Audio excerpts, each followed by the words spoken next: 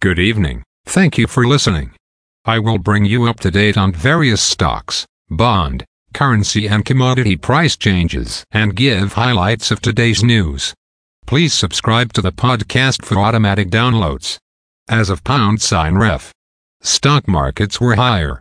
Standard & Poor's Toronto Stock Exchange Index was up 12.26 points to 20,027.35. Dow Jones Industrial Average was up 428.73 points to 34,408.06. The Nasdaq was up 179.78 points to 15,185.47.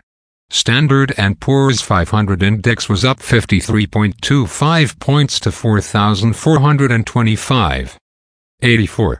Asia and Europe. The Nikkei 225 in Japan is down 16.93 points to 33,485.49. The China CSI 300 is up 61.47 points to 3,925.5. The DAX in Germany was down 20.67 points to 16,290.12. The CAC 40 in France was down 37.62 points to 7,290.91. The FTSE 100 in London was up 25.52 points to 7,628.26. Commodity markets. Gold is up $1.40 to $1,970.45. Silver is down 15 cents to $23.95. Crude oil is up $2.31 to $70.58. Copper is up 2 cents to $3.89. Natural gas is up 21 cents to $2.55. July corn closed at $6.23 and a quarter. July soybeans closed at $14.28 and a quarter. July wheat closed at $6.61 and a quarter. The Canadian dollar is 1.322. The Canadian 2-year bond yield is 4.54. The Canadian 10-year bond yield is 3.35.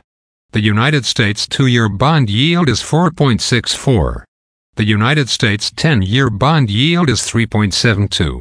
Bitcoin is at $25,438.10. Highlights of today's news. May home prices and sales rise year over year in Canada.